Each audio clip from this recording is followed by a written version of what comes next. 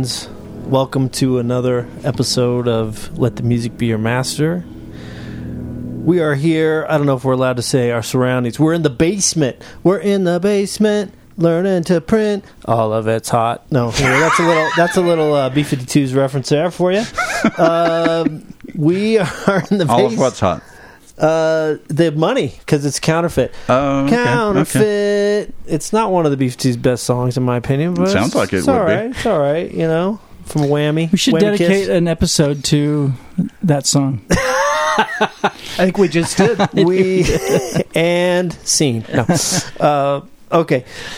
So I'm here with the usual crew and one special guest. So let's go around the horn, starting to my left, and we'll let our special guest introduce himself when it comes time. Hi, Steve. I'm Brandon. Good to be here with you. Hi, Steve. Hi, Brandon. I'm Jordan. Good to be here with you. Jason Johnson. I'm here, and I'm happy to be here. And our special guest. I'm Brian Croxall. I'm a long-time listener, first-time caller. Yeah. First-time guest. Yeah. Nice. So we asked Brian to be here because of our special topic today. Yes, which is, next to New Wave, the second best music ever invented in the history of the universe, ska. Hope you can make a good argument for that. I hope we can define what ska is better than we could define what new wave was. Well, yes, I know. So it's Much quite a easier. bit tighter We'll know it. definition. We'll yeah. know it when we skank to it, I think is the that was the Supreme Court definition. Yes, of ska. Yeah, that's I how remember. you know. That's how you know. But before we launch into an exploration of ska, we have our ongoing intro segment, Tell Me Something Good. Tell me that you like it. Yeah. Almost. All right. Perfect. Okay, Perfect. And that's going to be Jordan. Take it away, Jordan. All right, so I'm going to go with something new and good. Tell you something new and good. This is from an album from 2021. The musician, I might have told you guys about him. Tried to push it out there through one of our text messages. Anyway, I've been listening to this album a lot. This artist, his name is Benny Sings. He's a Dutch pop musician, and we've talked a little bit. We haven't done the episode on kind of yacht rock or blue-eyed soul, but we've talked a little bit about. I have some affinity for Hall & Oates and some of this, Michael McDonald type stuff. But Benny Sings is a Dutch musician. He puts off a little. It's kind of, to me, it's like a cross between that genre and Mac DeMarco, who some of you I think know of, and imagine that an underground hip hop label produced it or put it out, which they did. So this is a Stones Throw. If you know Stones Throw Records, he's one of their artists. So the album is called Music, very original name for an album. So I want to just play bits from two tracks. The first track is called Nobody's Fault.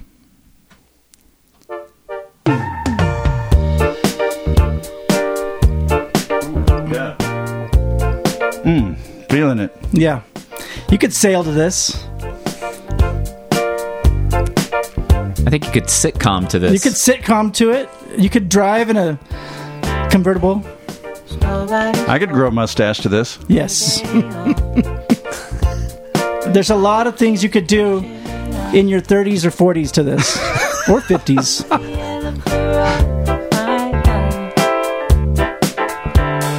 Hey, what can you say? It's better this way. Starting to sing your song, so I'm letting you go, my darling. Wait till it's over. Wait till it's over. So good. It's got Jordan written all over So it. good. It does. He's making music for me right here. I'm a little bit familiar with him because I'm a sucker for Stones Throw. Like anything on Stones Throw, I typically check out. There's been a few moments where he's reminded me a little bit of like Mayer Hawthorne. Yeah.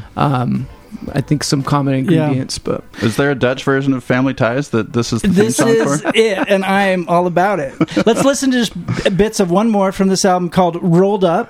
The song is Rolled Up, and the guest singer on this song, Rolled Up, is Mac DeMarco, and the music video is one of my favorite music videos, I'll just say.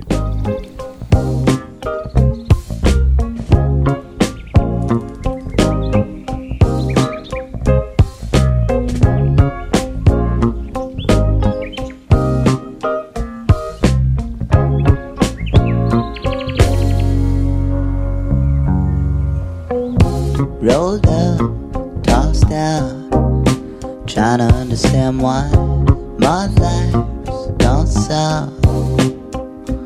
Oh, I'm holed up, locked down, shut in, held down. There you are. I hear a lot of, I don't know if you hear it, Jason, a lot of neo-soul in the instrumentation, like the actual sound of the bass. I was going to say Sound of the snare. the style of bass has that neo soul feel. Yeah. All right, so that's my something good and new is Benny Sings, Dutch pop musician, doing some fun stuff. Actually, he's been doing stuff since 2003. This is his 8th album, but I didn't know about him until I think about a year and a half ago, and the algorithm has been feeding him to me, and I've accepted. Nice. It's a good algorithm. I need to get me one of those. Gotta listen to more Christopher Cross and more Hall & Oates. It reminds, and D'Angelo, well, and then it you'll reminds get me a Mine keeps lot of feeding the, me Alan Jackson. He's good I too. think it's based on your geographic location, just based on where it can tell where you're working at. Yeah. And it just automatically assumes. Oh, he's in Payson? He's in South County? It reminds me a lot of the latest Daft Punk album that has such a retro vibe and features all those different people, but with the bass grooves and the. To me, it sounded a lot like Jens Lekman. Tell me about Jens. I've never heard of him. Swedish indie pop, but yeah, it's sort of like neo. I mean, not quite as soul as that, but definitely like Swedish pop could either be like the sort of danceable Balearic stuff, or it could be, you know, not used to this, guys. This is hard. No, you did great. How do you do this? You sound so smart. You came in and you dunked on Jordan. Yeah, you you're- dropped a reference yes, you never yeah, heard of. Lekman, Jordan's always the guy. Balearic. Anything you name, he's like, oh yeah. Yeah, well, yeah. So he's from Gothenburg, along with like the Tough Alliance and like the Sincerely Yours out label. But Jens Lekman did sort of like more soulful yacht rock pop for the indie scene. I'm gonna look it up because I mean, I think you'd like it. yeah, He has a great song in which he poses as a boyfriend to his lesbian girl space friend, and is trying to like help her cover to her parents. interesting. Something about Nina. There you go. Is this it? This is Jens Lekman.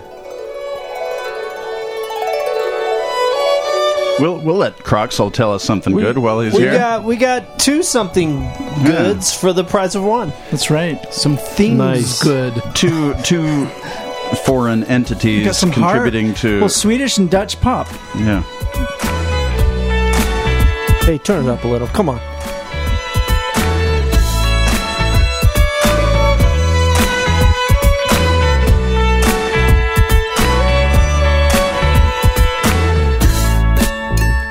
I was slicing up an avocado when you came up behind. It's John Lennon.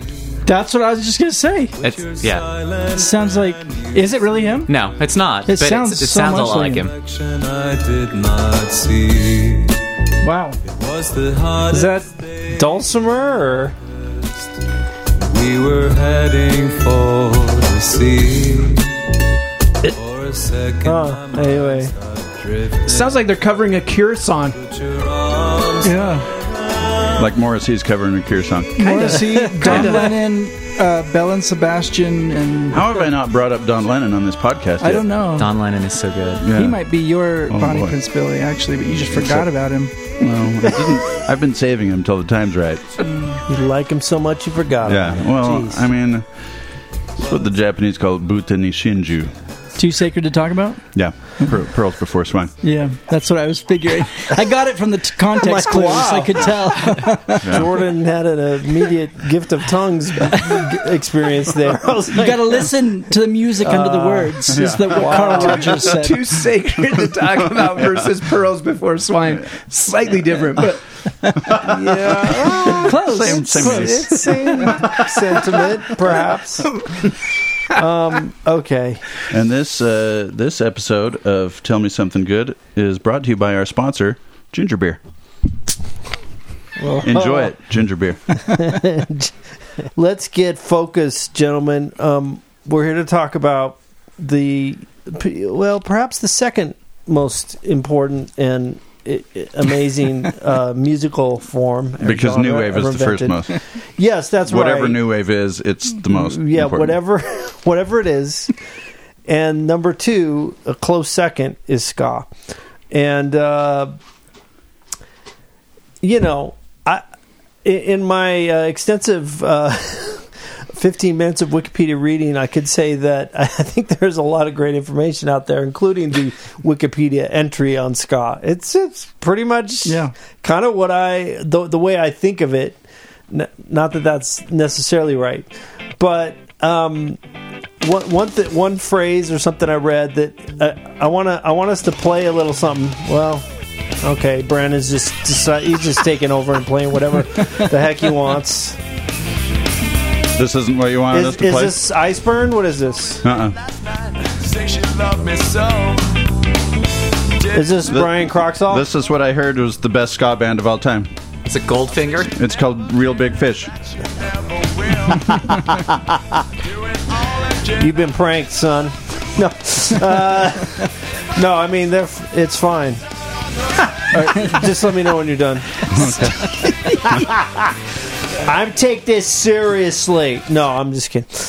So, Prince Buster is a figure in Jamaica in the 50s, and one of the credited as being one of the forefathers or even inventors, you might say, of ska, and that most sources kind of see it as like a coming together of calypso and other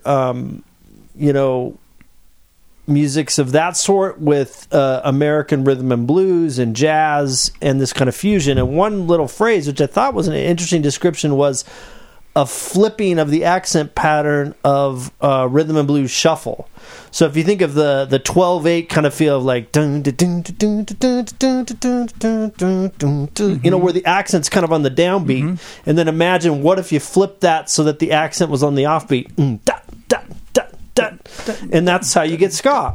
And so the original ska, often that comes out of Jamaica, gets described as kind of a walking bass with that offbeat, right? That that can be played. And as far as I can tell, that's maybe where the name of the music came from, right? Like that's an onomatopoeia that was like scat, scat, scat, or skank or something that's kind of describing. That's what you do with the guitar. yeah, I thought that's what they called it. What they called that chop, the skank. And that turned into ska somehow. I believe so, or at least that's one working theory.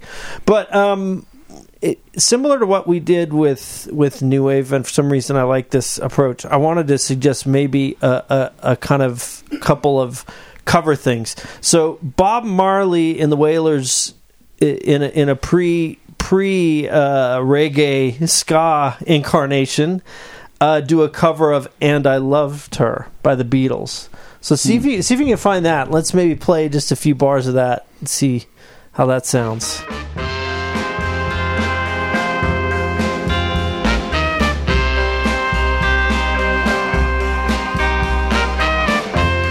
I gave her all my love, that's all I do. And I hate for you, saw my love, you'd love her too.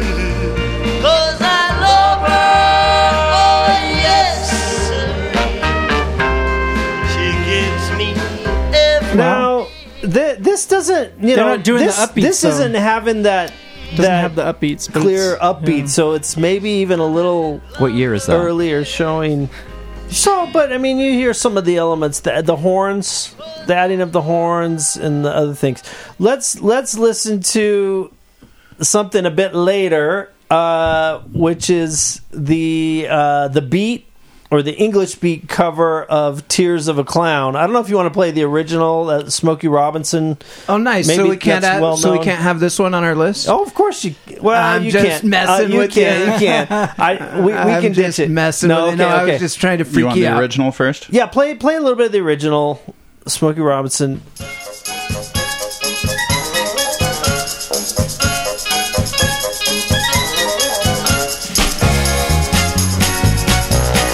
Oh yeah, yeah, yeah. Now if there's a smile on my face, it's only there. All right. So, I mean, there's some typical Motown sound and that nice groove, but you got that real strong accent on the downbeat. Now let's listen to the English beat, "Tears of a Clown."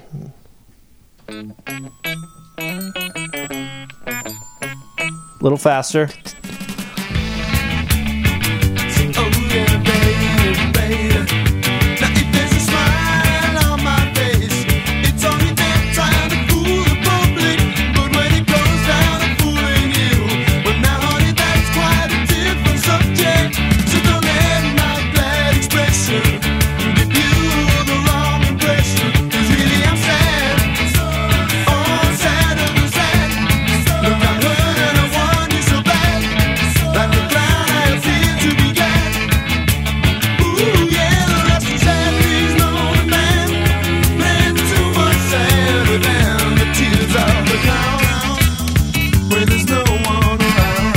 Okay. So, I mean, even in this one, the guitar is like da da da da da. Yeah, it's not as prominent there. Yeah, you're still getting the upbeat, but there's a few other strokes thrown in there. So, You know, yeah, go ahead. I was just going to say, one of the things that is interesting about these first few things you picked is it shows a thing that happens a lot in ska, which is covers. Right? Like Prince Buster and the people in Jamaica are listening to American radio stations from New Orleans and other places, and they start covering that music, and then when they run out of that music to cover or to play on the radio, they sort of start writing their own. And you see a lot of times in ska, you know, the Specials, the two-tone, they're covering the first wave of ska. The third wave starts covering the second wave, and Real Big Fish, they, you know, everybody loves them playing Take On Me, right? Like ska bands love to cover other music, maybe because it's just so easy to transform it into ska with you add that upbeat. Yep. It's the novelty that never wears out. That's right. So that's why we all still listen to it all the time. Yeah. So Steve, before we go into picks, I have one question, and maybe you'll answer it in this. If you had to just pick like a couple key ingredients for something to be considered ska, because every time we dig into a genre, we end up inevitably with the debate, is this blank or is it not? For you, what are the mandatory ingredients for something to be ska? Well, I should say Steve and Brian. I mean, we got two experts. I got to defer to Brian's take, but I mean, really, the number one ingredient is the accented upbeat. It's the upbeat, right? And the dot dot dot dot, and often, I mean, you have. Is that always done on the guitar? No, sometimes it's done with an organ. Yep. Or piano. Horns do it too sometimes. Horns do it too, but yeah, I think that's the main thing, right? Are you have to horns get a it. required ingredient? That was my big question. Do you have to have horns for it to be ska? No. There's a lot of them, Yeah, It's common. but it doesn't have to be there. certainly not as Kinda you get like to funk. Kinda like funk. third wave Yeah. or later. But yeah, Okay. even So From upbeat, track to and then track. the other thing, like it feels like it's typically guitar and bass driven, like it's rock instruments playing it and hitting that upbeat, maybe some organ, but otherwise, like that's kind of the main piece. That's how I approached it, at least looking at my list. Yeah. I think so. And then when you get into the people that were influenced by the two-tone stuff, mixing it with punk or whatever else you want to see and making changes. I think the thing that identifies that ska influence is just that upbeat. You know, if it's got that upbeat there, but with whatever, it's sped up, or it doesn't have horns and the lyrics are different, or the vocal style is more shouting or whatever. But if it's kind of got that da, da, da, then that's the ska. So major keys mostly. I can't think of lots of minor keys ska songs. There's plenty. Yeah. Yeah, I mean but it's dance music too, yeah, right? Like it's feel good music. The upbeat is what you're going to hear, but it's meant to be danced to. Whereas like something like ska morphs into rock steady and then reggae, you don't dance as much though. They're not fast enough, and so it was music for the dance hall and for people to have fun to. It is fun music generally, and so it tends to be in a major key. It wants to get you moving. It's like funk that way. Mm-hmm. I thought a lot about similarities between ska and funk, specifically about the narrow definition. Like new wave was so big because we actually had like, ska and reggae is kind of part of new wave, but funk was, at least I saw funk as a very narrow thing. Like there was funky, but then there was like this funk, and I think ska to me seems similarly very kind of narrow it in. Like even ska. more so, even more so, and even more so than metal. Yeah, like with metal, like if you use the wrong font on your album, you're not metal done. anymore. Yeah, you're done. If you have a serif font on there, forget it. Jokerman font. And ska seems like for the uninitiated, like me. I mean, I'm familiar with what ska is. You got my sister into ska, man. But Skank and Pickle. I know what it is, but I haven't listened to a ton. I'm not like these Brandon guys. Move. And so, like, as I'm doing my research for this episode, I'm like, okay, yep. Next, yeah. It's all the same. Mm-hmm. I think a lot of people, if they don't listen to jazz, might think that's what it's like. Oh, another jazz song, okay, or classical. But jazz, there's a ton of variety. Yeah. But it might be like swing music. Speaking of which, right? jazz, ton of all swing music will kind of be similar, like ska. That song we played, that so and so, whatever the guy said was his. You said, well, how's this different from Benny Goodman? The shuffle was different. Like Benny Goodman was doing that shuffle, so I think it's that shuffle and then that turning that on the upbeat seems to be the big flipping the shuffle on its head. And then another thing that's interesting though is I think when you get to two tone, they kind of lose. A lot of times they lose that shuffle. It's more straight. Yeah. Well, I think two tone meets punk, right? Like and even rock. more than like the third wave. People tend to think of ska meets punk, but that's what two tone was. Yeah.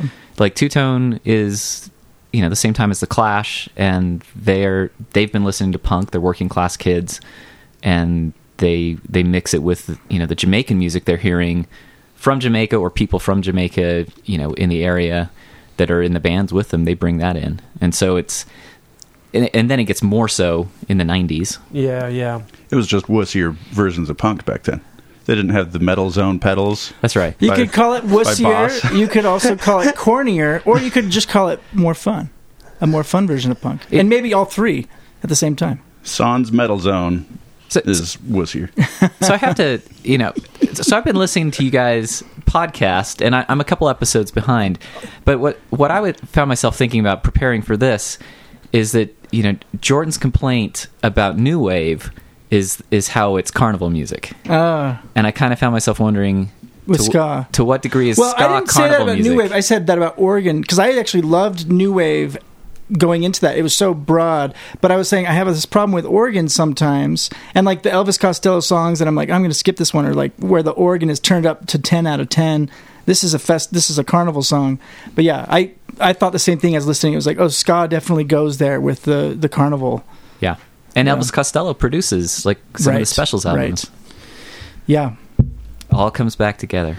Let's get into this, what do you have to Steve. say for yourself, Jordan? How are you going to reconcile your hatred of organ music? I don't hate organ music. It's the carnival-esque, and I actually like that term. But I'll tell you, in the research for this, It's when Elvis Costello starts going. right, take me out to the ballgame. No, I love doing the research. I'm excited to get into this. I didn't know about the first wave, second wave. Maybe Steve can tell us about the waves. I knew about the third wave. I was here in Provo. I went to see Mighty Mighty Boss Tones. I kind of thought that's what ska was, just the third wave. So Did you ever see a band called Stretch Armstrong? I did not, but my research about into the the Aquabats? I did Did you ever not, see but I them? know of both, and I know we've got I just two wanted to mention gentlemen both those bands. in the house from those bands. There's a lot of cool stuff, especially the two-tone stuff that I loved researching. But yeah, we should have some sort of a, maybe Brandon, let us know the connections to the bands you're talking about. I just know I've heard of those bands and that they were a big deal, and it turns out that two of these guys were in those bands. Well, yes. Let's. I mean, do you guys want to get it out of the way? Should we get out of the way? Okay. Let's get it out of the way. Yeah. Well, I love ska, and came to it in junior high, and was listening to mostly just the two-tone stuff in the early 80s is when I finally discovered it, along with all the other new wave stuff that I loved. And then so I was here at BYU at college, and this was 91, and I was a music major and playing trombone, but I kind of started to feel like, hey, I want to try playing something other than just jazz and classical, and so I don't even know how if there was like a job board looking for trombonist or seeking something. trombonist. Yeah, seeking trombonist. But somehow I came to understand that the band Stretch Armstrong was looking for horns, or I approached them somehow, and so I got in touch with Scott Van Wagenen, who was the lead singer at the time, and ended up becoming, I think I was the first horn player in the band. At that point, they were just, a couple guitars, bass, drums, singer. And then with my connections to the BYU music department, I, got a sax player and eventually another trumpet player. And we had kind of had a string of keyboard players while I was in the band, but I was only in the band for a year. So I was just in the band basically from the summer or early fall of 91 to the summer of 92, and it was kind of before they really hit their stride. Well, formative years. I mean, you can't hit your stride without formative years. Formative Steve. years, for sure. Laying the foundation. Some of the horn licks I wrote made it onto their first album, Lollygag, and they put out a cassette that, again, had some songs that I played and maybe helped write. But unfortunately, I didn't stick around long enough to do any of the recording projects or whatever. But I was in the band with Scott, the lead singer, who stayed all the way through, Darren Hutchinson, who became the bass player, Dave Thomas, who became the drummer, owner of Wendy's. That's right. Yeah. Yes, Supporters that's right. of Founder of Wendy's. That's right. And it was a blast. It was a fun time, and yes. But let's get to playing some music. First, we got to hear Brian's story. It's just probably more interesting than mine. Take it away, Brian. Let's hear it, Brian. It's interesting to hear your story and why I assumed Jordan would have been into ska, because I feel like ska is music for band kids, right? Yeah. Like kids who were playing instruments in band and were mad that the people with guitars were the cool ones, right? And so like when I first was introduced to ska by my friends in marching band, it's like, oh, here's music that people would actually maybe be willing to listen to, and I could play.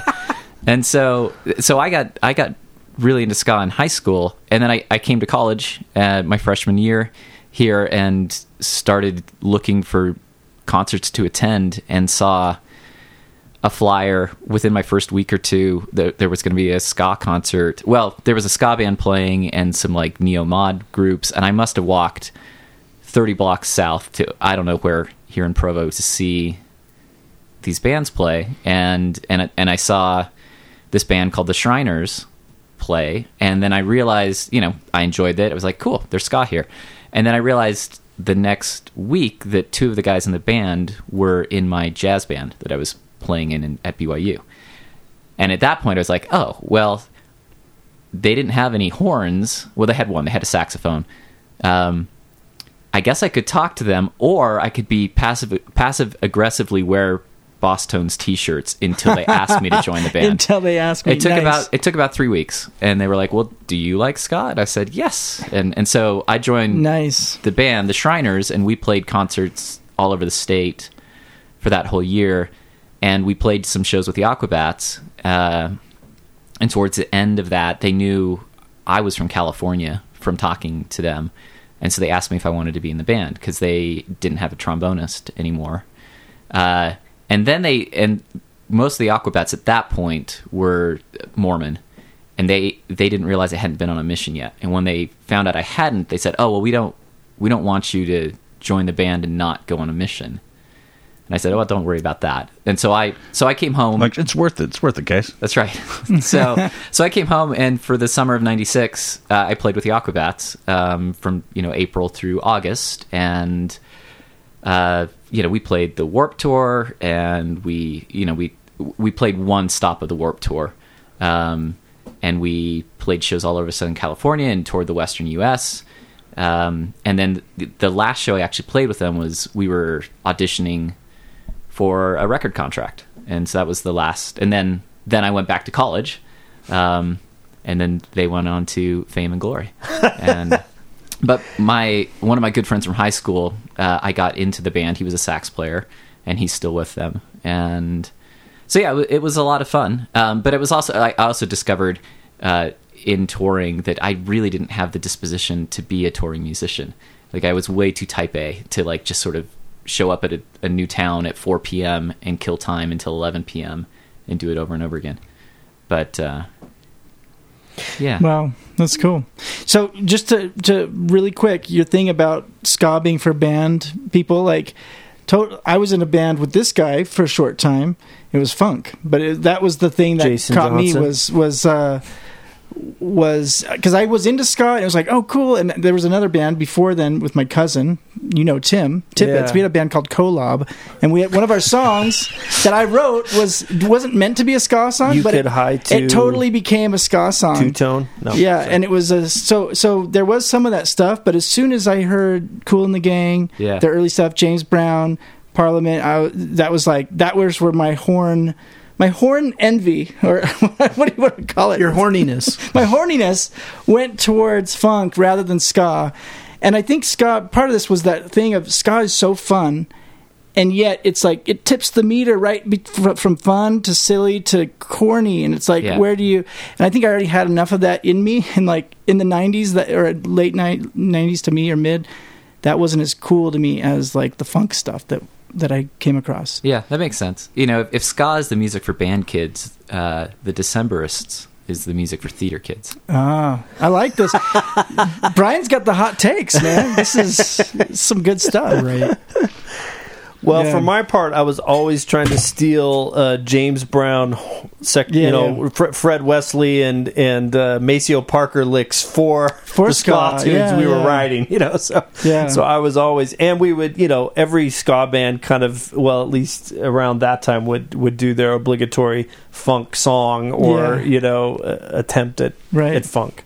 Yeah, some did it better than you've got the others. instrumentation, right? Yeah, So- you've got it there. So Well, and or you've got- launch into a funk section maybe or something. I don't know. And you've got the people that, again, have the background that maybe have been playing jazz, or they're the guitar players, they are not as likely to have been listening to jazz or funk or things like that, right? The horn players to have... So you get in ska bands a lot of times people who are boiling a couple Can of... read music. Can read music, can no different genres. know a couple of different can genres, kind of and Creole it up. And that's really what ska ends up being. Like Brandon was saying, it sounds the same because you get that upbeat over and over again. But then it's like your gumbo, right? What are you gonna mix with it? And that's what gets interesting. Yeah. Yeah. Let's All right, get into give us it. the Let's see rules, what Steve. some people mixed with it. Let's get hear into it. So, at the risk of upsetting some of the members of the Utah Ska Preservation Facebook group, from a post I did about a week ago and discussion which has ensued. No, it made sense to me to think of the waves, and you can always debate, trying to categorize things or define things too too severely because there are exceptions, there are, gray areas, etc. But it made sense to me to think of the three waves of ska being: first wave is the original Jamaican stuff, Prince, Buster et al., influenced by American rhythm and blues, etc. And then second wave being two-tone, British revival stuff, and they're all being influenced by these, original Jamaican artists, or like Brian said, actual immigrants that are coming to that are in England and that are being part of the bands. And then third wave is where it gets maybe the messiest, and who knows if there's a fourth wave or if it goes on from there. But I mean, just third wave being, music in America or anywhere else that's influenced by the two-tone stuff. That's probably where what their connection was with ska, and then goes from there. And maybe it stays more pure. You have some people that kind of are influenced and kind of try to sound like those original Jamaican bands, or even two-tone bands, or you have others that are, again, continuing this evolution of the gumbo and mixing punk or rock or other things with it. So the third wave being, beyond that. I'll probably get hazy with the dates. We don't need to worry about that. But so what I suggested to the crew here was everybody pick one song from each of those three waves that's going to be their nomination for the Hall of Fame. So our first round will be first wave, original ska. Our second round will be two-tone, second wave. And our third round will be third wave, or basically everything post two-tone. And there's obviously it's hard to nail it down and to those picks. And if there's any arguments about going across waves or whatever to have two picks from a particular thing, I'm certainly open to be challenged. But that was the challenge that was put out there. And now that we have a fifth member, I mean, what will probably be done by midnight, maybe, if we're lucky. Because I'd also love, once we're done with that, for each of us to pick one or two tunes of the ska influence that didn't make it to the Hall of Fame, but just bands that you wouldn't call a ska band, but that have a ska song. Or maybe also sometimes popularly called Is It Ska? One of those things where we could propose, here's a song that really, I know this band isn't ska, and I'm not even sure if the song is ska, but it seems to have the upbeat or whatever. Right. Is it ska? So I'm hoping we'll have a little time for that at the end. Let's launch into first round. And I love the idea, like I've done before, of going last, because I want to make sure if we miss a certain band or a thing that it gets in there. I want to back cleanup. Although I guess it's what do you call the fifth batter? It's not cleanup. What is it? Just whatever. It's just called the fifth batter.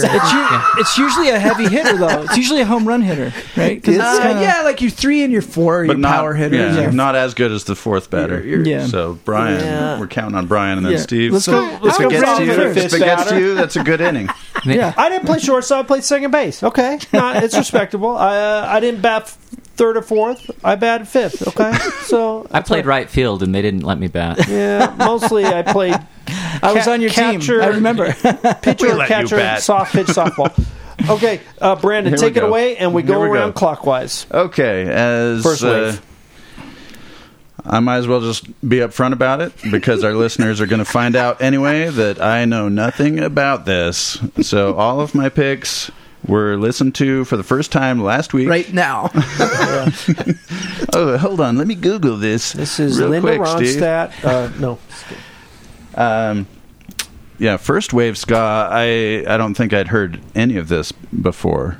There didn't seem to be any that are like big, well-known stuff that I was familiar with. But this is one that I liked a lot. It's by Cedric M. Brooks, something like that. It's called Words of Wisdom.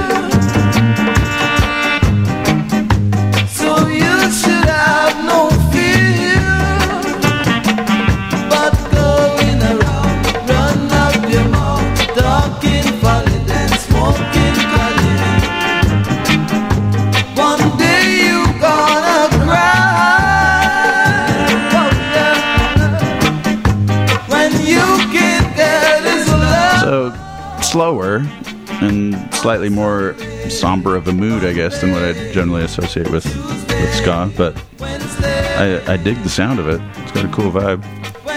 Yeah. Do either of you guys know? Judges, is do you it know ska? this guy? Is he well known in the ska community? But to what you said about not having heard the first wave, that was something I found myself thinking about. In the 90s, we didn't have the internet. Yeah. Really, right? Like, I didn't have Spotify, I didn't have YouTube. Like, I knew there was a first wave. I knew it was Jamaican. I'd heard of Prince Buster, but heaven help you if you can find it to listen to. Finding it now on Spotify is still hard. So no, I'd never heard this. This is really tasty. First wave tends to be a little slower than the next two. Feels kind of like in between ska and reggae a little bit. Yeah. Yeah, I mean, I'm in the same boat. You know, I started with two-tone and only kind of knew about these other bands by reputation, and yeah. So it's been more recently that I've discovered some of them and listened to them, and I still don't. I know the least about a lot of this original stuff. So yeah. To me, at least, just in my browsing, it seems like this older stuff has more soul to it. Like I think of the later waves as more lighthearted, poppy dance music, just having fun, goofy kind of lyrics. All the Skank and Pickle kind of stuff, just almost bordering on Weird Al kind of lyricism. I thought about Weird Al when I was listening to a couple songs today, third wave ones. But a lot of these early ones seem to have a lot more feeling and meaning behind it. You mentioned the Weird Al. It's funny because that upbeat thing can sound like a polka, right? That upbeat, which is Weird Al's kind of. In my Besides research, I covers, found it's like a the Twitter polka. thread that was mocking ska, and they compared it to polka. Yeah. The band Model Citizen from Logan in the early 90s, their first album was called Speed Polka. Yeah. Which is kind of what ska, yeah. All right, my turn. I'm up. Yep. Okay, my first pick. So I found it fascinating to dig into the first and second waves, which I knew nothing about. I had the same thought of like, the internet is amazing, and how would I know about this stuff in the 90s? But the thing that I thought was interesting was because I'd always thought about the ska's fun, sometimes corny. But was both the second wave and first wave, I didn't think of the soulfulness, but I thought about the political relevance. So this song comes from Derek Morgan from 1962. It's called Freedom March, and it's celebrating Jamaica's independence from Great Britain. And, you'll hear it in the lyrics, and it's just like, when I was listening to it last night and today, I was like, man, this is such a better national anthem that we have. I know it's not Jamaica's national anthem. Forward March? Yeah, what did I call it? Freedom March? Mm-hmm. Forward March. Derek Morgan, 1962. March!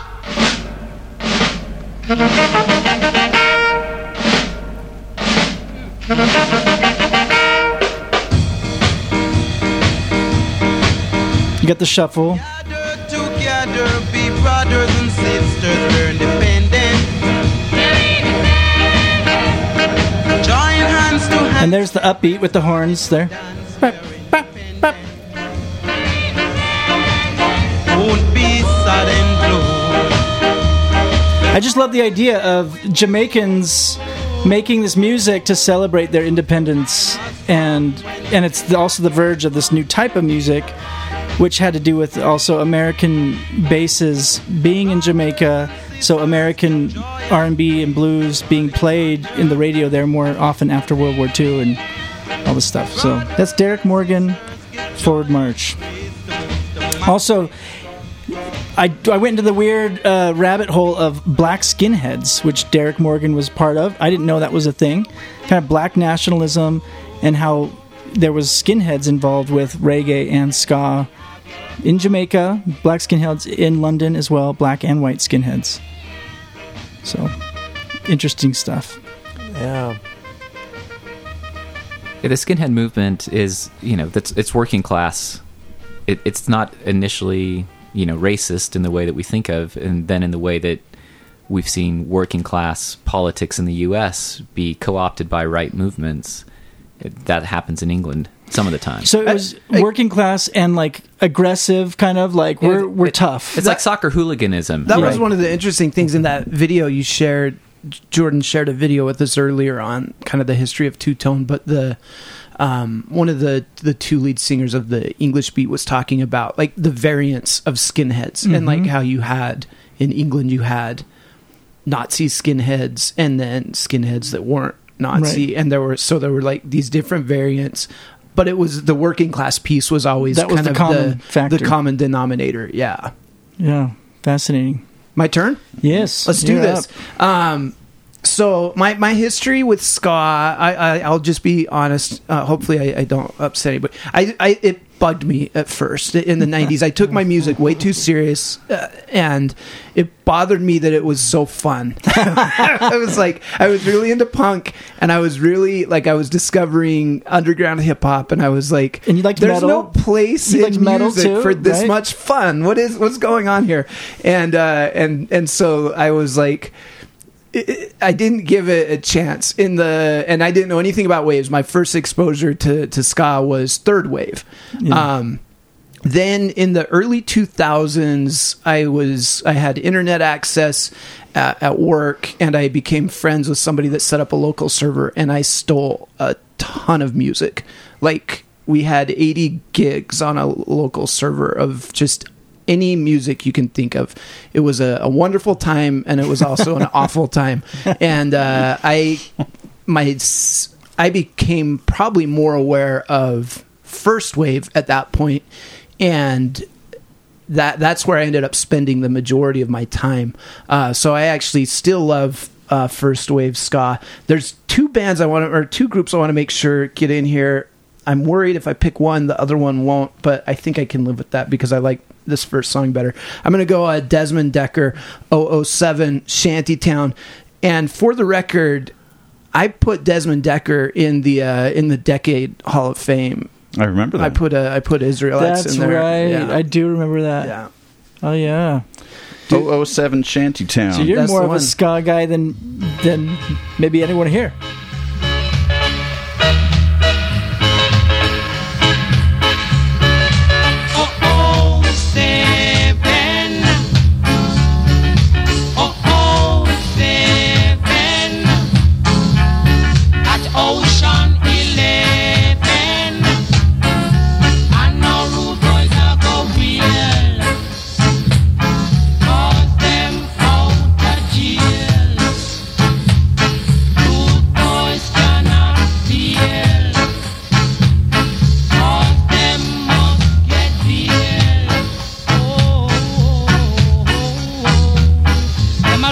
Shoot them a wheel. Ashanti town.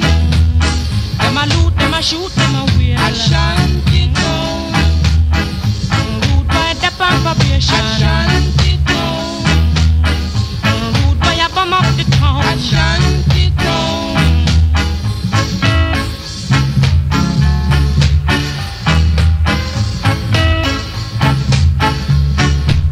You can go ahead and kill it. I think that just became my favorite ska song I've ever heard. It's in so that, good in that 30 seconds. I like is so that good. one because I think it was Brian that mentioned like the danceability. And as I've dug more into it, that's like I think an important part of it, and it feels like that's a song that early on starts to capture a little bit faster, and it starts to capture a little bit more of that danceability to it. But Desmond Decker's incredible. Desmond Decker and the what was the name of the group he was with? Israelites, right? Israelites, yeah, but that was also the name of the song. Anyway, Desmond Decker's great voice. He's worth checking so good. out. Very nice. Brian, you're up. Oh man, I really thought, like, as I was getting to it, I thought everybody's going to pick Prince Buster because it's so obvious. Like, he's in a way the place to start. So I was trying to hunt down things that weren't Prince Buster. So I'm looking at you, Steve, and I'm just gonna. So we'll see. Like this was something I'd never heard until getting ready for this. But Delroy and Paulette Dance the Ska, and as best I can tell, this is from maybe a B-side of a Skatalites album. So the Skatalites are an early ska band, and they continue performing up through today, and probably like Menudo or something like. I don't know that it's all the exact same people, but certainly some of them, in the 90s as ska, is revived. A lot of these first wave artists get a second or a third career, come in and tour in the U.S. But Delroy and Paulette, I don't know anything about them. I can't even find a real year for this. It's probably somewhere between 63 and 67. And yeah, we'll let you start it.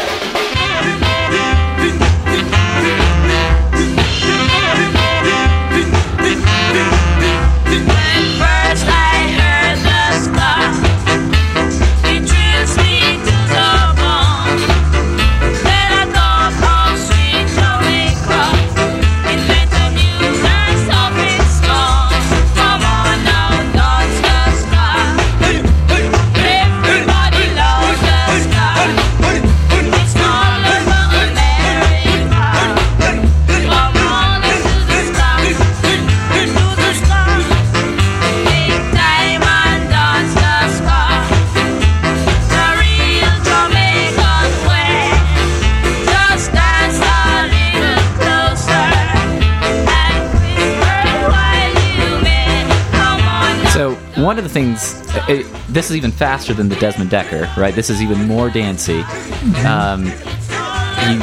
It's clearly, it's more the speed that you'll hear in the later waves. You get a male and female vocal together. But one of the things I also found interesting about it is they're singing a song about ska. Yes. And like ska loves to reference itself, right? Like it was like funk too. Yeah. So the songs often talk about ska or about Rude Boys. Yeah.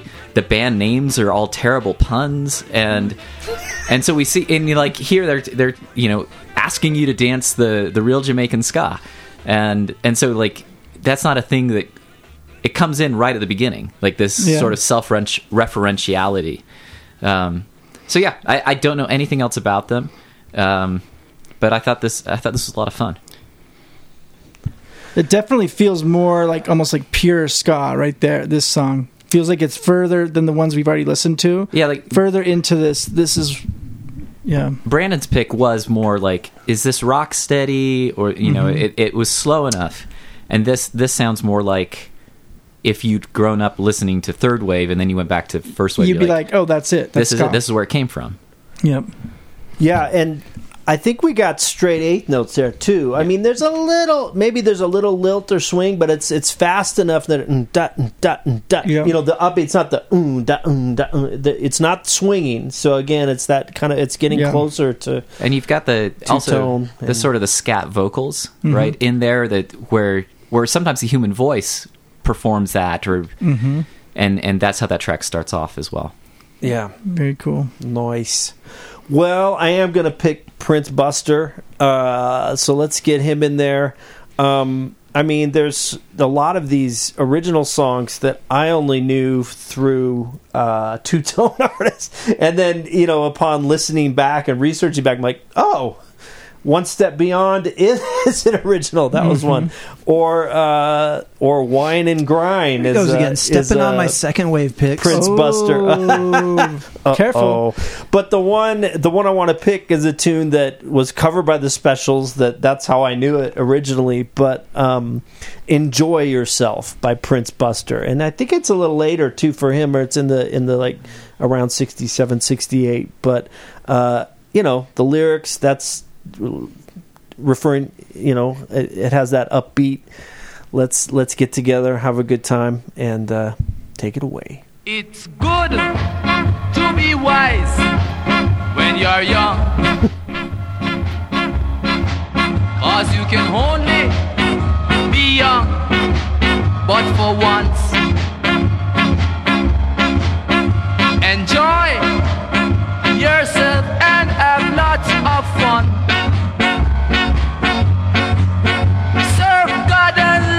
My friend, and it will never done. Enjoy yourself. It's later than you think.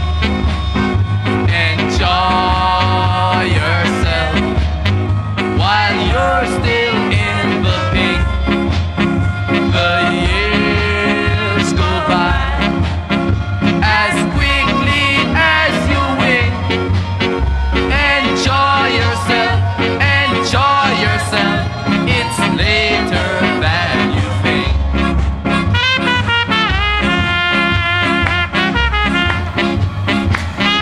and that's that swings a little bit, but it's like you can almost hear that upbeat getting closer to the straight eighth note, but it's still got a little bit of bounce to it. You know, Are you making a distinction that in second and third wave there wasn't the swing at all? I didn't really pay attention to that. No, not necessarily, but I think the default is it's more straight.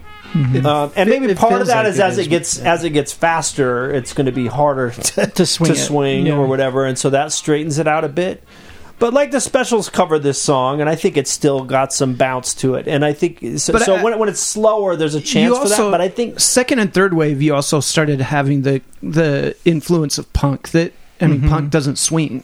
Yeah. Right. Yeah, right. There's more rock, more punk in it. Right. I also wonder how close it is to jazz, right? Like, I wouldn't be surprised if that trumpet solo was improvised. Mm-hmm. Oh, yeah, right. And so, like, you get these guys are jazz musicians. You get jazz somewhat. musicians, Yeah. or people that are used to.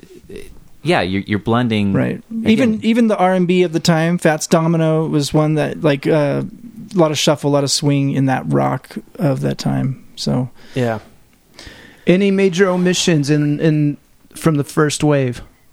Gosh, I am the wrong person to ask, so I'll leave that for the specialist to chime in and blast us in the comments. Right? I have a few. Like if we're trying to really help people that might be interested. Who are we leaving out, Jason? But yeah, the Scatolites, which are already mentioned, like that. That's Right. big, really important. There's a group called the Ethiopians. Really good, really important. Like if you like that Desmond Decker, you'd probably like the Ethiopians. Toots and the Maytals have some stuff. Jimmy Cliff, like. And this is where it kind of blends into. There's this weird world of first wave where you have reggae, you have rocksteady, you have ska, and sometimes it's hard to distinguish like where one ends and one begins. But there's some really, really good stuff that comes out of there. If this is a rabbit hole that is that you're interested in, dig into some really good stuff there. Very cool. Yeah. Round two. Round two. Okay. Brandon's up. Get us going, Brandon. All right. This is a ska round. We need more energy. Get some caffeine going. Okay, so Take a skanking break or something. And round two. Steve, the beat. I know you guys have been referencing this thing called two-tone. Just in case people don't know what that is. It's a record label, right?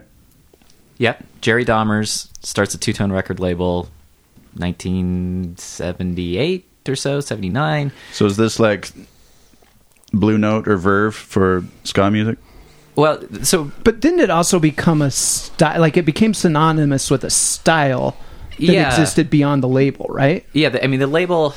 What was interesting about the label is a lot of bands that you think of as two-tone actually only put out one single. Like Madness put out one single on two-tone because Dahmers was signing people and they only had to produce a single and then they could move somewhere else. And so they did put out a lot of this two-tone music, but it was more the style, and in many ways it was about politics, right? Yeah. It was about black and white people making music together.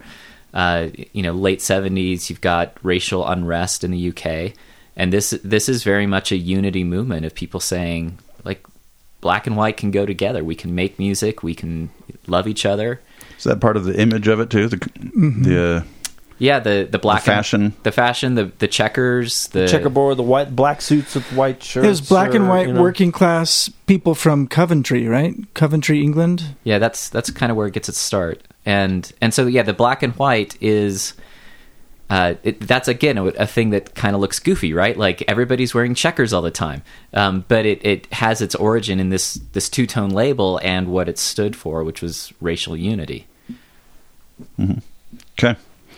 And so I'm going to go with the English beat, which you better pick the right song. Have they had a transformation of their names? Is it sometimes the beat? Yeah.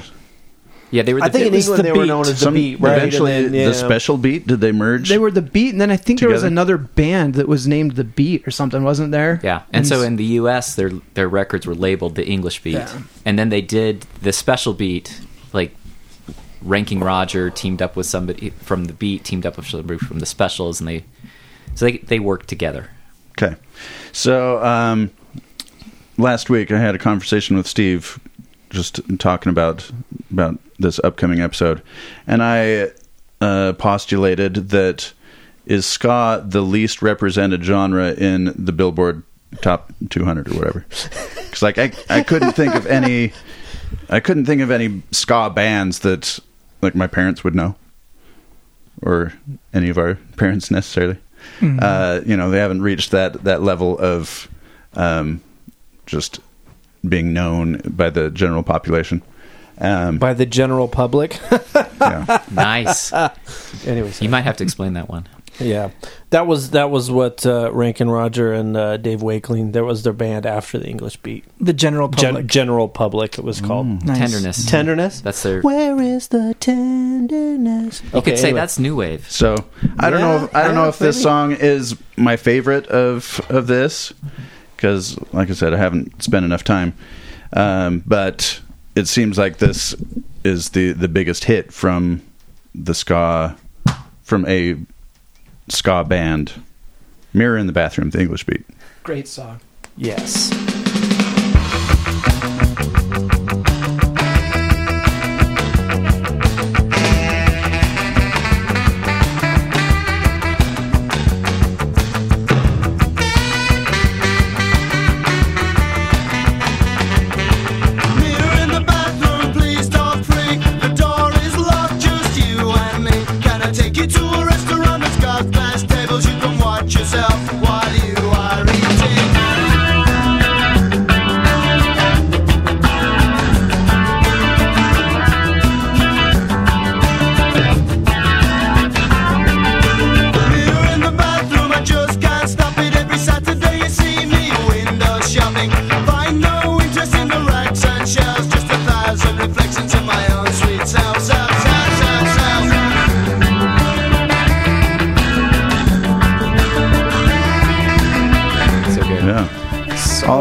All the elements are there, but it has this distinctiveness to it. I think you can see why it was a hit song and catches on.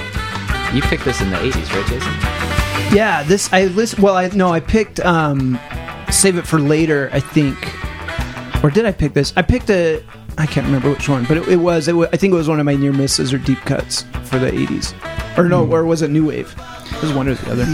I've lost track. I know we've had so many episodes now that everything's merging. I hope we don't have a redundant pick there that's already in the Hall of Fame, It's so good that enough. we could have cleared out another one. We could have it twice. Huh? They have to be in this. They have to be in this. No, they do, and I'm sorry. I always screw up with the. I want to make sure we heard the very beginning of the song, but I forget that it'll be there, right? It'll be there. Yeah, okay. Because I love the snare drum. It just launches the song. These guys had a cool moment. They're playing the song in the background of Ferris Bueller's Day Off when Ferris is running through the neighborhood. That famous scene running through the neighborhood. That's the English Beat in the background. Right. That's what's the name of that one? The March of the Rotating Head is the song it comes from. March of the something head. Rotating Head. Anyway, it's great. They had a moment. They had a real moment. Okay, Jordan. I'm up. Okay, so this was the part again that was the most fun for me preparing for this, was kind of discovering the second wave, the two-tone. And Brian mentioned the political angle, and I just thought that was really fascinating. And like we talk sometimes about like the political undertones of hip hop songs and things, but besides Public Enemy and a few others, they're usually not very overtly political. It's more an interesting side contextual things, but these guys were pretty overtly like, we're not gonna sing about fantasies and you know, some kind of world out there that we're dreaming of. We're gonna talk about our lives and what's going on and stuff, and have fun. And it was kind of cathartic, it seemed. So the song I'm taking is from the Specials. This was the song that spoke to me the most from the ones I listened to in the last few weeks, and it happens to be, I think, one of the more famous ones of them is A Message to You, Rudy, from their album produced by Elvis Costello in 1979.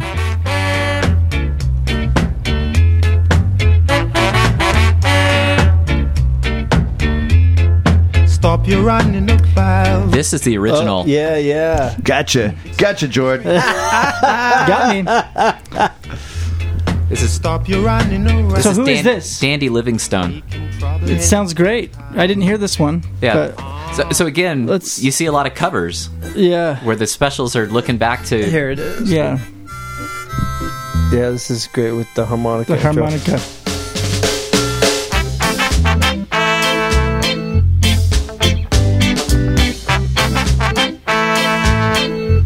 There's something about the tone of those horns that's distinctively ska, right? I don't know what it is that's... Time you straighten right out, creating problems in town. Routine, a message to you. So to me, listening to this, there was something about this that I was like the third wave didn't quite capture something that I love about this sound, to me, that I remember. And to me, I think it has to do with a more raw punk thing, a little bit more chill, but at the same time, like DIY, raw, but also chill or something. I don't know. But I listened to this whole album this morning and was like, why have I never listened to this album before? So fun stuff. And you get the trombonist is the same on both recordings. It's Rico Rodriguez on both, and so the Specials are aware of the history. They're connected to of where they're coming from, and and Rico comes over and he performs on other Specials songs, but he was playing on the original Dandy Livingstone chart. Yeah, and so that's part of the distinctiveness of it. Like they are tapping into the ska. Like let's get the guy who actually played it the first time, and he has a tone. And I think that's something like trombone compared to other brass instruments has a more strident forward facing sound, and you can hear that there. That's one of the documentaries. I don't know if it was the one I sent to you guys that I watched looking at for this. Was there was a festival or a concert in London or in England called Rock Against Racism in 1976, and it was actually a response to Eric Clapton having comments that supported a British politician named Enoch Powell, who was very overtly racist and was like, if we're not careful, the blacks are going to have us by the whip and all this stuff. And Eric Clapton, I guess, had said something that he claimed he was misinterpreted, but there was this whole, the youth culture of the time, organized this whole festival in 1976, Rock Against Racism. And according to this documentary, that was kind of the Clash were there, and that was kind of a breeding ground for some of this stuff that the Specials came out of, and Two Tone and all this. It seemed like it was very much a youth political movement of multiculturalism, and I had no idea. When I was telling my daughter, because of course, getting ready for the podcast, I'm telling my daughter all about ska today, and I was telling her about third wave stuff. Yeah, everyone was wearing bowling shirts with Frank or Bob and bowling shoes, and they would dance, and I was showing her the skanking dance, and she was looking at me. She's 11. She was just shaking her head and this is the stupidest thing. But when I told her about the political and the multiculturalism and stuff, she was like, oh, that's really cool. So she was into that. She thought it was really silly. You need to get Steve over to do an instructional for her on how to properly skink dance. Skank. I'm sure that would solidify her disdain for it. Yeah. And, it's all in the arms, right? I showed her the skank, and I was doing it, and she was just, I love kind of, she's like, it's like Dad, you're bugging your kid. Can't we oppose oppression without that stupid dance? Come on. But one of the things that, again, ska being dance music, I remember going to ska shows. I would go to punk shows, right, and people are moshing, and there's a sort of unity in that and a togetherness. But there's a different sort of, if it's done right.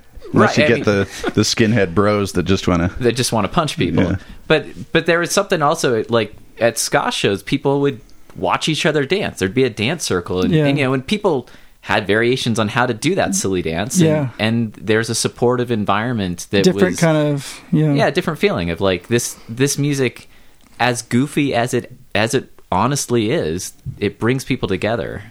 Yeah, we've talked throughout this that different genres have different fashion, different dance moves, different cultural ethos and things, and I guess I grew a new respect, especially looking into the two-tone stuff, that it wasn't just carnival fun, silly.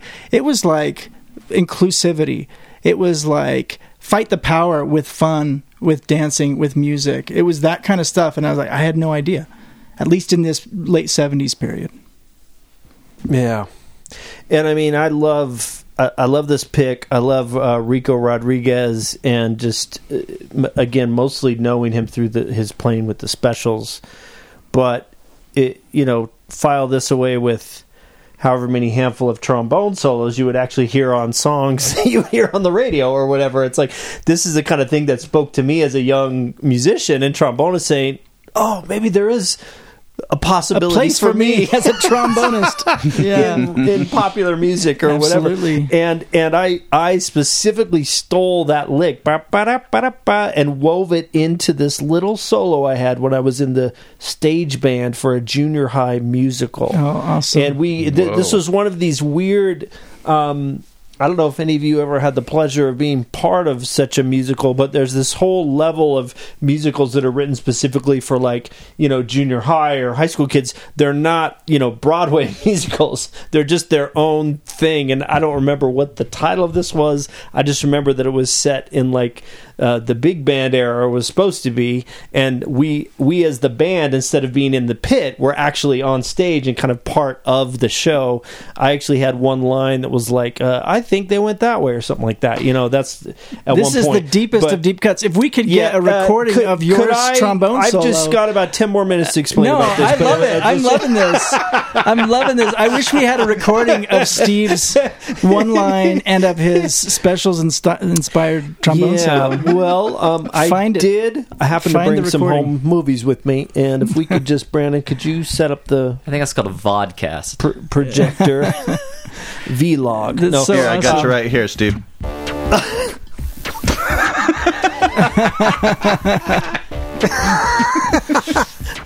Rico Rodriguez also played on this one. Not a lot of people know that. He does the little... That's his electronic trombone? Yeah. You got to use a certain mute, and you really have to practice. All of Steve's scholarship and his greatest contribution is still introducing us to Warm Leatherette. We'll come back to it over and over again. Okay. All right. I hope. Time to move on. I really have derailed this. Steve, anything else you want to say?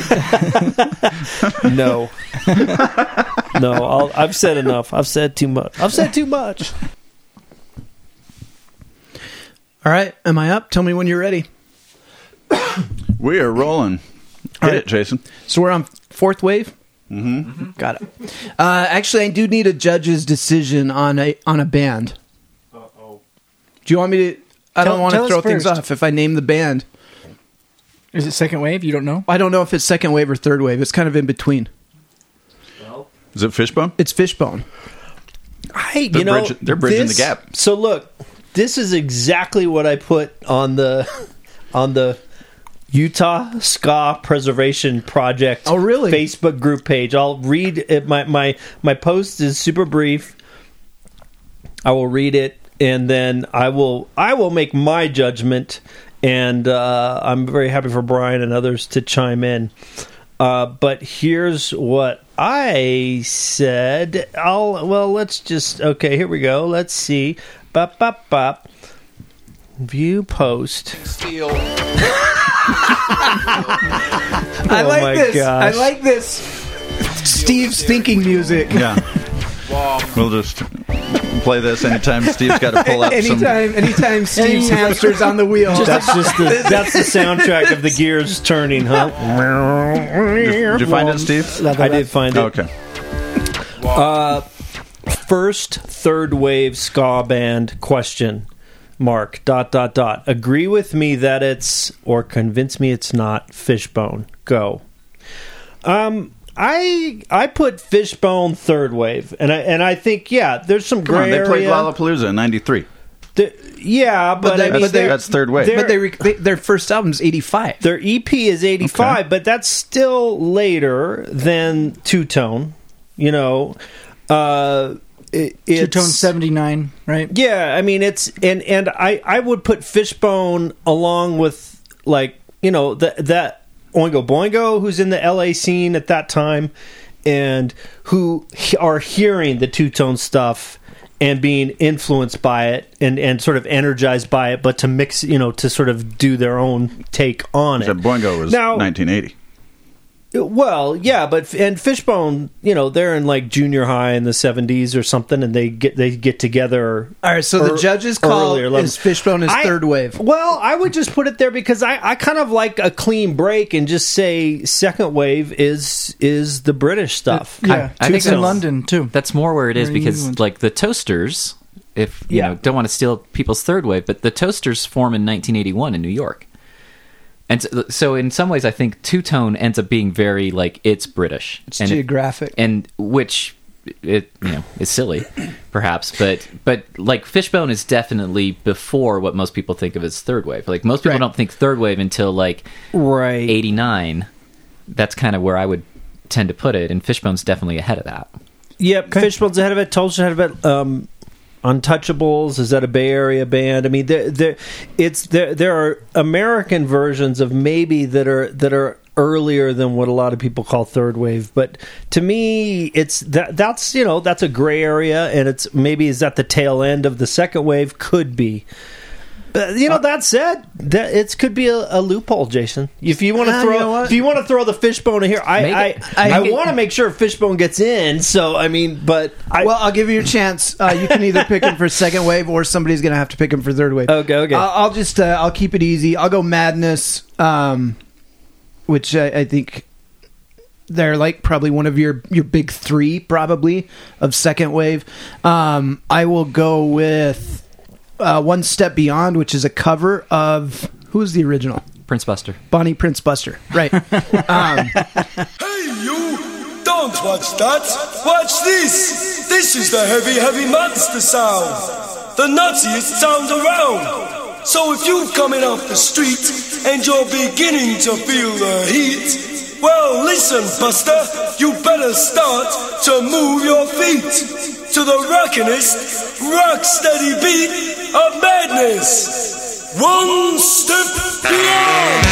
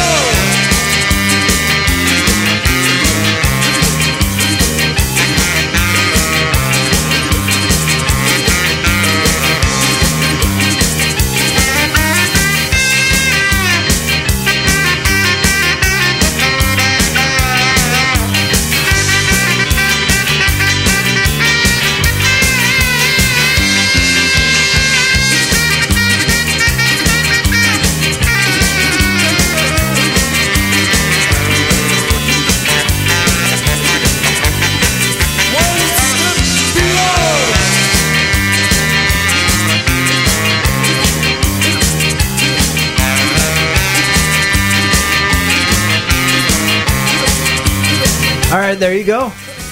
That's fun. That's that's second wave. That's like everything you need in second wave, right? You got a certain amount of wackiness. You did it this time. But but it's right there. I did just have a vivid memory. So this place I told you about, I was part of this group. We were stealing a lot of music on the internet, and I got called into the HR director's office.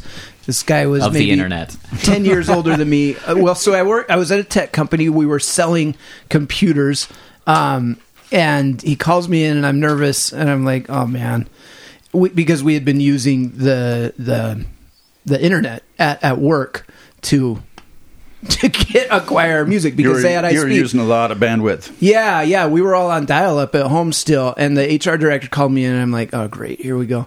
And he's like super weird, super nervous, and he finally goes, let me just cut to it.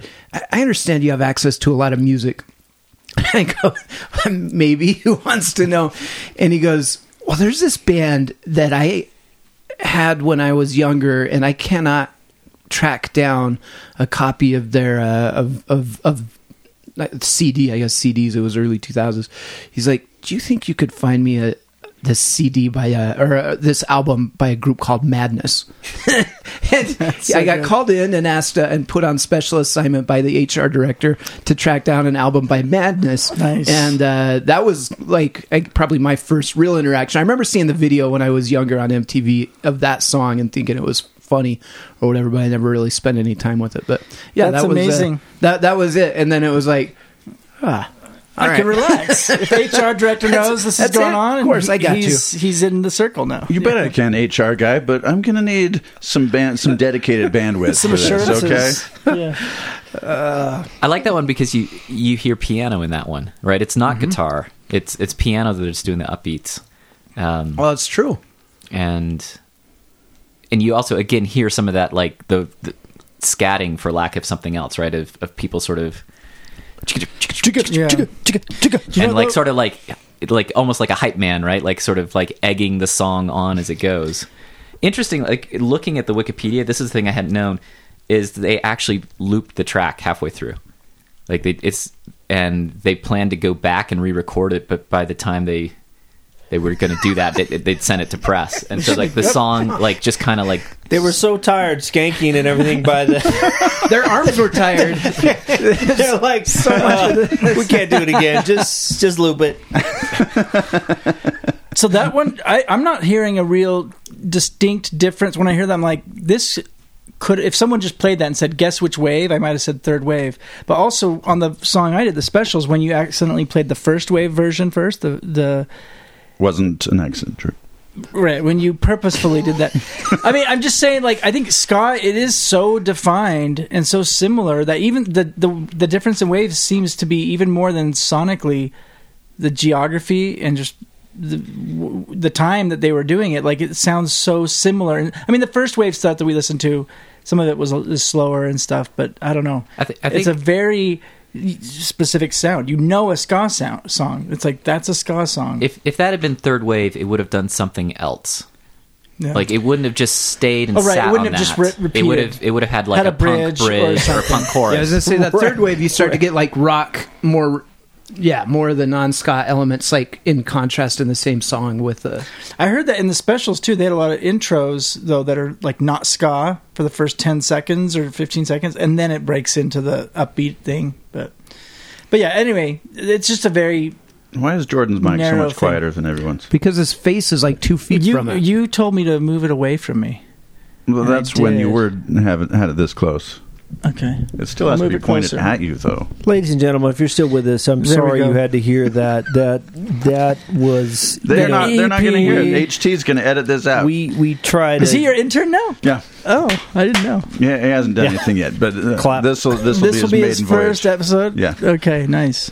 Oh man, He'll get lots of practice. edits it down to 20 minutes. Yeah. So maybe that comment on the waves not being as different sonically is out of, what's the word? Out of pocket? Is that the phrase? Like, out of school? I was out of school. Is that the phrase? no. Talking out your butt. That's Is not- that, is that Yeah, that's something it. I've heard? That's it. I don't know. I What's think your it's just, pick, Brian? it's the polka Pardon? thing is Yeah. so strong. The upbeats is so strong. And I mean, Go you're ahead, right. Brian. Yeah, but I think in a third wave, it would have gone somewhere else. It wouldn't Gotcha. have just sat there. So okay, so I'm happy that Jason picked Madness. I love Madness. I'm gonna put Steve in a corner here because I'm gonna go back to the specials again. That's okay. And For me, the specials are kind of king of the two-tone. I mean, they're the most interesting. Although I love. Is that legal? Do we but- get two songs? by Sorry. the same group? well, you guys tell me. I thought the very Steve- first Hall of Fame, two people like could pick the same band. That's true. That's true. I say we go for it, especially because he's a guest and because Steve didn't say once it's picked, you can't pick another. He found a loophole. Yeah. I can pick something else. I don't know what else We've Steve had- would pick we've at had that point. No, changing. I've got to pick up my sleeve because there's a certain band which I'm sure you can guess that I want to make sure it gets in the second wave, and I'll make sure. So Yeah. go for it. Okay, so I'm gonna pick. There's a lot of great special songs. I'm gonna pick one that's a bit more on the edge. This is on the edge of ska, man. Yeah. This is gonna get rough. Ooh, the upbeats don't last through the whole song. Parents maybe skip forward. Actually, 60 seconds. Content-wise, this is not an easy song. It's called "The Boiler" and it's about date rape in the end. And so if you get to the end of the song, it kind of gets disturbing. We probably won't get there, but one of the things I'm interested about is that it's the Specials, but it's going to sound different from what we just heard. It's not going to be quite so up and down, and it's still ska, but they, in the way that Two Tone Records and Specials were interested in racial harmony, they were also interested in exploring, youth culture, problems, politics, violence against women. These were things they were, taking on. And in this case, we've got a guest vocalist, Rhoda Dakar is her name, and she's doing the vocals with the Specials.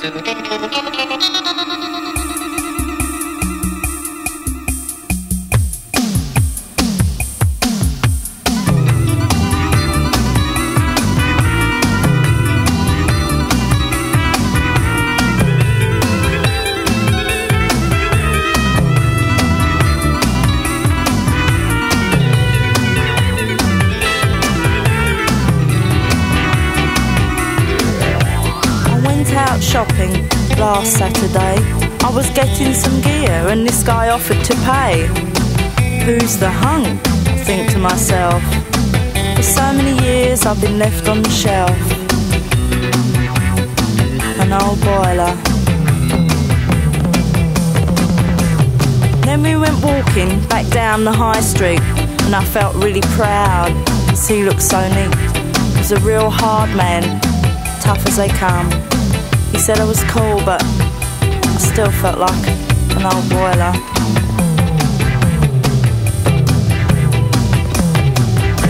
He bid me come out. How could I say no? He said, meet me at 8, round at my place, with my new gear on and a blow-dried hairdo. But in my mind I knew I was still an old boiler. So this is intriguing. Yeah. The thing this is closest to is the Specials' Ghost Town, which also kind of has the same like spookier sort of feel, minor key, but you've got those drums that are clearly treated in an interesting way. You've got the that keyboard lick right there, and in the verse you can hear the ska beat, the offbeats, but it's twisted and it's really different, and it sounds not like most of the other stuff. And they're dealing with a topic that again is relevant and timely for today just as much as it was 40 years ago. But it's not just getting up and dancing, and it's something else.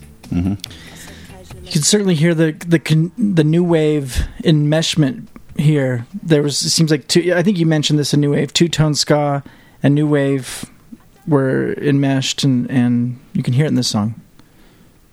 Yeah, maybe with the use of the synth and the drum machine and stuff. But yeah, I mean, that's probably why for me of this second wave two-tone bands, it's like the Specials are just a little bit above the more beat. Special?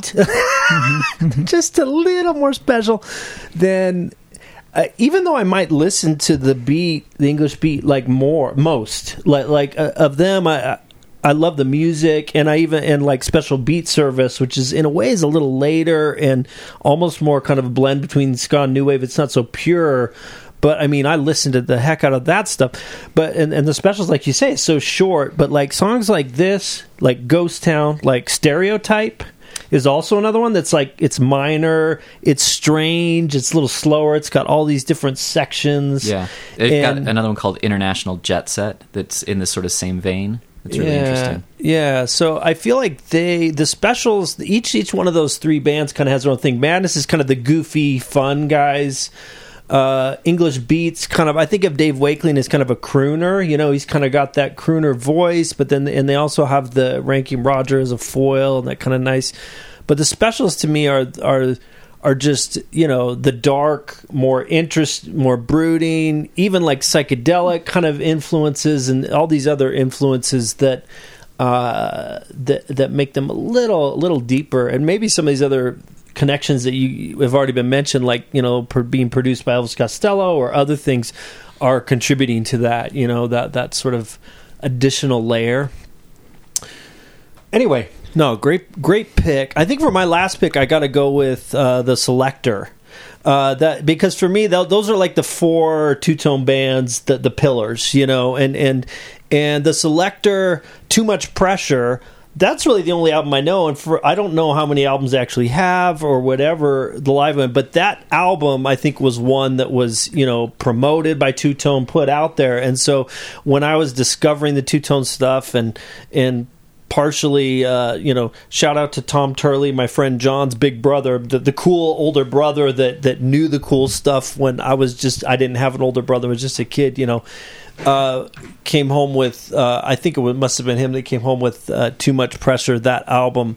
I listened to the heck out of it, and it's also, I think, a nice addition because of the female vocalist, right? And we talked a little before, I think we pressed record that, like many of the genres we've explored, punk, we haven't explored punk, but I mean, we were kind of saying, is ska seems, I guess Jordan put it out there, ska seems a little more gender inclusive than punk, and we were like, well, yeah, maybe just barely. Well, I was saying racially, for sure, yeah. Especially with the two-tone. Yeah, for sure, racially. And then I thought gender-wise as well. I'm even thinking third wave with Dancehall Crashers and No Doubt and all that. But right, and so it's definitely true. And I mean, it's interesting that of Brian's pick here with the female vocalist being invited in.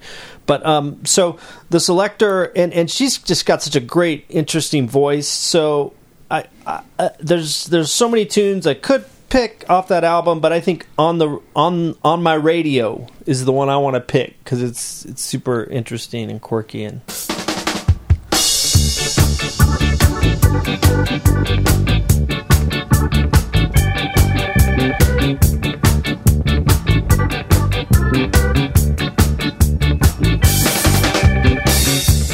I put my baby on the radio. He played it all day. I go. He liked to dance to it down in the streets. He said he loved me, but he loved the beach.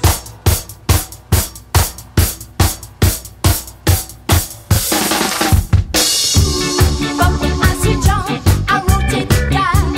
I can see it driving me so wild. I bought my baby a red radio. He said he loved me, but he had to go. He's just the same old show. On my radio, He's just the same old show. on my radio, He's just the same old show. on my radio, He's just the same old show. on my radio, on my radio, on my radio, on my radio. I bought my baby. I did. That's a good chorus. No horns on that, right? Right. Yeah, that's right. Maybe. Yeah, and I'm thinking they don't have horns. Yeah. Oh, well. Scratch that then. Well, I think we laid it out there at the beginning that horns were not a requirement. A lot of bands have horns, but it's kind of like the meters in funk. not a requirement. Anyway, there you go, Selecter. Great voice, and that whole album. That's a solid album. Some really cool tracks on the whole Too Much Pressure. That was one. I mean, somebody forwarded around. Brandon, I think, sent to the podcast text thread. Danny Elfman weighing in on his top 10 most influential albums or tracks, and the Selecter Too Much Pressure was on his list. I think he picked a specific tune off of that album, but he specifically talked about ska influence in that album, that band. Yeah. All right. Second wave. Yes, in the books. Pick 2. So now we're on to pick 3, guys. Final pick. This concludes episode 1 of the Ska Hall of Fame. Tune in next week for the exciting conclusion. Thank you for listening and for letting the music be your master.